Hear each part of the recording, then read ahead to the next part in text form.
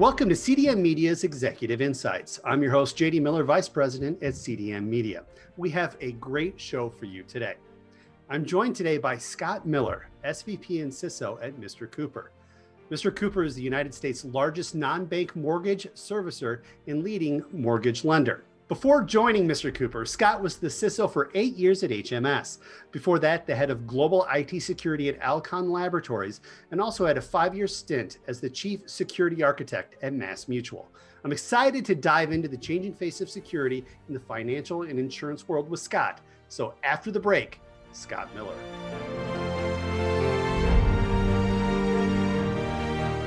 Scott, thank you so much for joining the show. Thank you for having me. I appreciate the opportunity. So I got to dive in right away. How is 2021 shaping up to be different for the FinServ security executive world?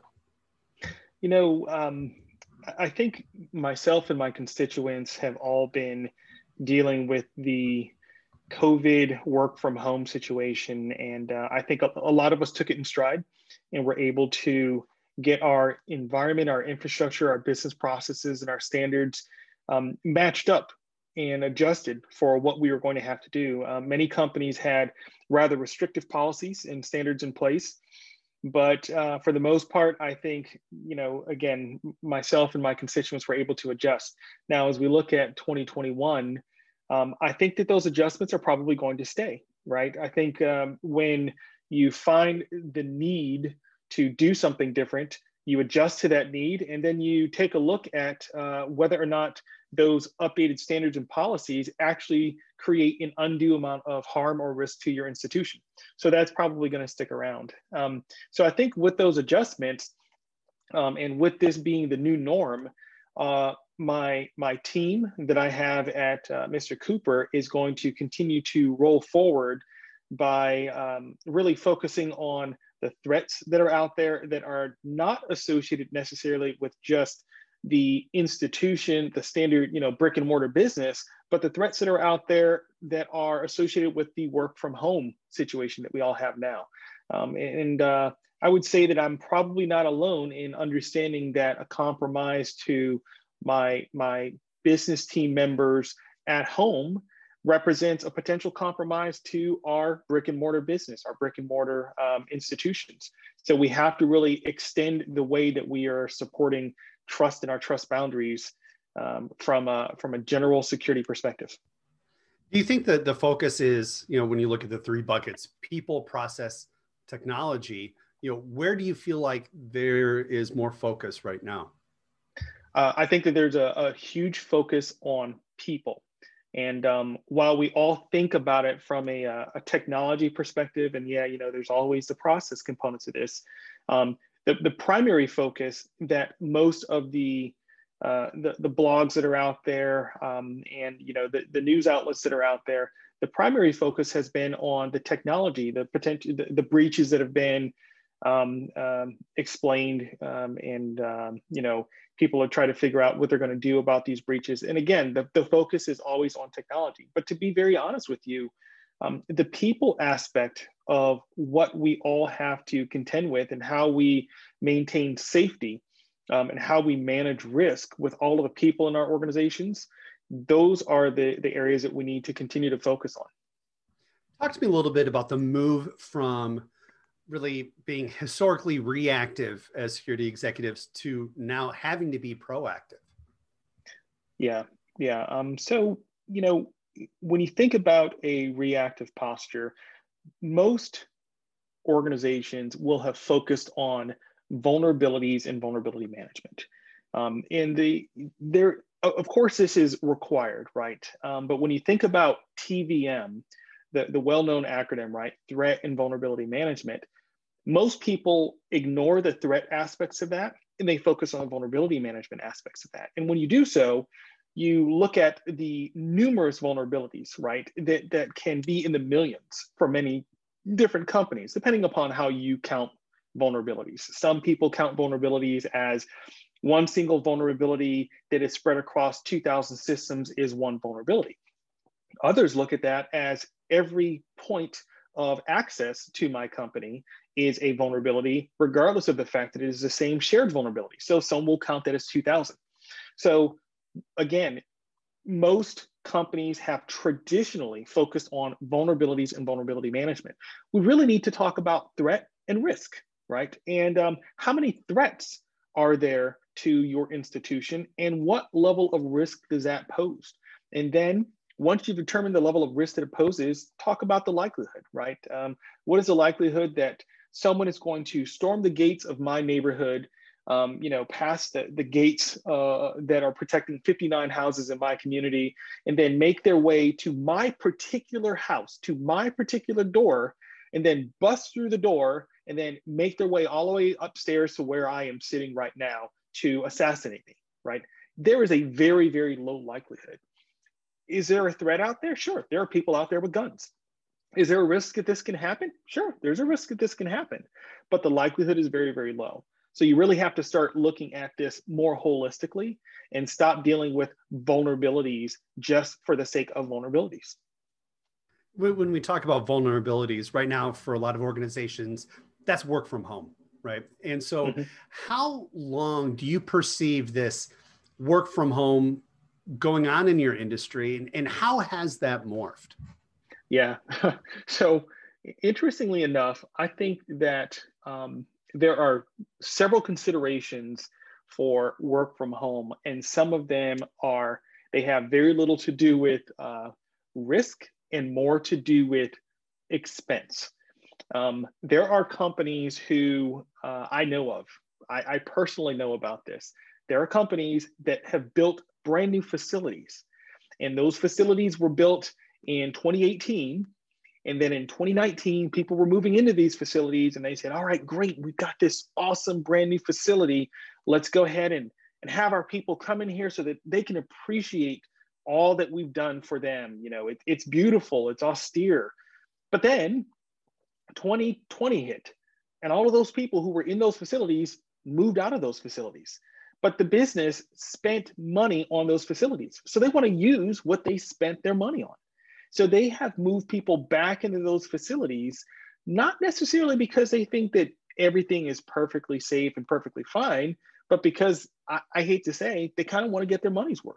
So there are companies that have moved people back into those facilities for those reasons, right? They felt like there was enough of a safety that they could provide, with social distancing and telling people to mask, that it was perfectly fine. There are other institutions that found ways to ensure that the people that were team members that are helping them, create and grow their business, were able to continue to do so from home.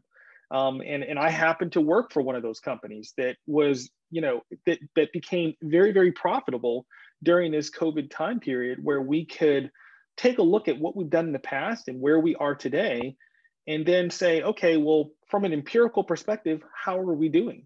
We're doing perfectly fine. Okay, well, if we're doing perfectly fine, do you really need to relocate people back into the classic brick and mortar situation that we've all been experiencing for so many years, right? So I think that you take new, companies that are maybe, let's just say, 5 to 10 years old, that have adopted the WeWork philosophy. Like, hey, look, I just need an office space. People can go in there, they can meet. And when they're done meeting, they can go home and work from home and do what they need to do. We don't need to have a classic, brick and mortar building that has our name on it. Those are companies that are 5 to 10 years old. And so many of these companies that have, grown from the startup concept. You take these companies that are 40 plus years old who have not been leveraging that same work paradigm, and they've had to adjust, and they've found that this is a workable and viable means of sustaining business. And I think it creates great opportunity for those businesses, where they can now look at the way that they have managed their facilities in the past, and they can say, hey, you know what? We don't necessarily need to maintain this facility in the state of California, or the state of Wyoming, or the state of Connecticut, state of Idaho, or whatever, right? Maybe now we can close those facilities down because we don't actually need to maintain brick and mortar. We've been sustainable and profitable otherwise. So As we look at 2021 from a FinServ security standpoint, what do you think is the biggest challenge? Um, I think that we, as a fin services institution, are faced with an unprecedented rate of unemployment, and that unemployment weaves its way into everything that we do and everything that we are, right? Financial services companies loan money, and financial services companies need money. Well, you are not going to loan money to people who don't have a job or who have a high risk. And so by not loaning that money out as a financial services institution, you're not able to profit from your interests. And by the same token, if I don't have a job or other people don't have a job, my savings diminish. So no longer am I putting money into that institution. So you don't have as much money to lend out. So I think that you start to face a real serious business issue when financial services institutions don't have the money coming in to loan out, and they are also not loaning money out to people who are high risk because they don't have jobs. So the unemployment has put a serious dent in the way that financial services institutions have to put their practice together and continue to create and sell products to be profitable. By the same token, if you're looking at the mortgage industry, we've had the CARES Act that came in to help with those who were in financial distress because people were unemployed very much as a result of COVID and the fact that people can no longer go to their standard institutions and work the way that they have in the past, right? The food services industry or the services industry in general, when people are no longer able to make ends meet the way that they have in the past, it puts a strain on them, which puts a strain on financial institutions. Interesting. You know, one thing that I found fascinating over this time, right, is we've seen boards being more involved in cybersecurity. McKinsey's study recently published talked about focusing on oversight, structure, and awareness from a board perspective. You know, my question for you is oversight more frequent and intense than before? I mean, when you look at 95% of board committees discuss cyber risks and tech risks 4 times or more a year, I feel like that's accelerating. Are you seeing that oversight is a bit more frequent? I have seen that oversight, and in the companies that I have served, I am very fortunate to be able to tell you that it has always been taken very seriously, right? There is time in the board meeting, in every one of the board meetings, to discuss risk, not just from a financial risk perspective, but from a cybersecurity risk perspective, because the boards are starting to understand and start to internalize really in their review processes the fact that anything that would affect the overall stability of the institution from a cybersecurity perspective has definite connections to the stability of the institution as a whole, right? So for that being the case, these institutions not only are starting to give it more time, but they're starting to put a little bit more structure around it. Now, I hate to say, with all of that being said, that there's still almost kind of a checkbox perspective on how we need to go through this. If you don't start planting people that actually have a background in cybersecurity into your boards, then you don't have enough point of reference to understand what is being presented if it is sufficient to help protect the company. So on one hand, most institutions will say, well, look, I require you to have an annual risk assessment done by Joe Blow Company, and make sure Joe Blow Company is someone that we're familiar with, that we recognize, and we are confident with the results. And so that comes in and it needs to be reviewed. But my question is, who is reviewing that material? Is there a cybersecurity expert on that board that is reviewing the results so that can ask questions about the risks that were outlined, right? So in the same way that we have had SOX and we have SOC 1 and SOC 2 reports, there needs to be someone who is on these corporate boards that has the knowledge and understanding of the potential impact And again, we go back to the threats, the risks, the likelihood. Someone who can stand there and have conversations on this real time. So do you feel that cyber has a large enough part in the overall operational resilience of organizations? Is it getting there? Are we there yet? I think that it is getting there. I think if you look at where security sits within institutions, if you look at an institution that has not yet evolved, you have security at a we'll just say a middle management level, and that middle manager reports to someone who is IT operations, and then that person who's IT operations may report to the CIO. They may be the CIO or what have you, right? That is an unevolved company. You look at a more evolved company and you have a senior leader who is not only reporting to the CIO, but maybe has a dotted line to someone else, but they are a senior leader. And so the CIO recognizes that individual who is their senior leader is someone to be trusted.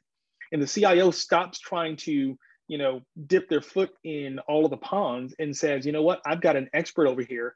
I can stay focused on the business of running IT for all of IT operations to maintain the resiliency and awareness and growth of IT as a business within my corporation, while my security person focuses on the myriad of risks and evolved threats that are coming out there. And then you evolve yourself to the next level company where security does not necessarily report into IT, and they report into either risk or they report directly to the CEO, right? Most companies are taking the step of moving security away from IT direct and is now promoting that to reporting directly to risk, so that there's a higher seat at the table. There may still be a dotted line, and we're not necessarily talking about SVP, EVP levels, but it gets the security organization away from being quasi buried, right? And then the most evolved company recognizes that security is part of risk, and security can report directly to the CEO, or again, they can just report into the chief risk officer of a company. And either way, it allows security to have a more prominent position in helping to maintain the company from a risk posture perspective and protect the brand of the company by understanding what's going on from a strategic perspective and not having information continue to be filtered down. You're talking about the growth of the department. Let's talk about the growth of the individuals, right? When you're looking at the highest and most in-demand tech jobs out there, data security is right there at the top. Mm-hmm. What is some advice as we close out here today? What's some of your advice for people who are looking to advance their career in FinServ data security? Advice that you've learned along the way and you depart to them? Sure, absolutely. So one of the things I would say is don't get into security because you think that it is sexy in some way. Like, hey, I want to go into security because I want to be, an ethical hacker, and hacking is cool, right? Yeah, hacking is cool, but I hate to say, you can buy tools that will do some of the automated hacking for you, and tools are continuing to be updated. What is important is to understand not just that a system is vulnerable, but that a system, a process, or people are part of that vulnerability, and then figure out how to tie those things together, right? Oftentimes someone will say, well, this system is, vulnerable to XYZ, I don't want to call it particular industry product, but XYZ vulnerability. And so we need to go figure out how to close that vulnerability out. But what you don't realize is that the only reason it's vulnerable is because Bob or Suhaib or Bethany configured that system incorrectly. So if we had done a better job educating those individuals from a people perspective, they would have done a better job configuring that system so that it didn't have that vulnerability, right? You really have to start looking at security from a more holistic perspective and not just from a technical perspective. Most people think about security from a technical perspective, but it's not just purely a technical construct. It is a risk construct. And you have to figure out how to connect those dots between what is vulnerable from a technology perspective, the likelihood of that vulnerability being exploited from a general risk perspective. Those people are the most powerful people. And then most importantly, focus on interaction and brand. There are a myriad of people who are super smart technical, and they are best left sitting in a corner by themselves because they don't know how to interact with people. They don't know how to explain their ideas or express themselves well because no one's ever challenged them to do so. So people who are looking to break into information security should think about making themselves not just available, but making themselves someone wants to come and talk to, right? People like to work with people that they like. They don't like to work with people that they don't like. So you have to think about how to make yourself likable and marketable, but also have enough knowledge so that you can be considered a subject matter expert, but then you are the person that they take with them when they go to the meetings and they start explaining the risks and the ideas that they can use to solve those risks. Wonderful. Fantastic insight. Thank you so much, Scott, for taking the time and taking us through this. It's going to be an interesting year, that's for sure. Thank you so much for joining us. Thank you. Thank you for having me. I appreciate the opportunity, and you have a great day. I want to thank Scott again for joining us today. Please check out our library of great podcasts from leading tech executives across the globe at cdmmedia.com. Until next time, I'm JD, and keep connecting.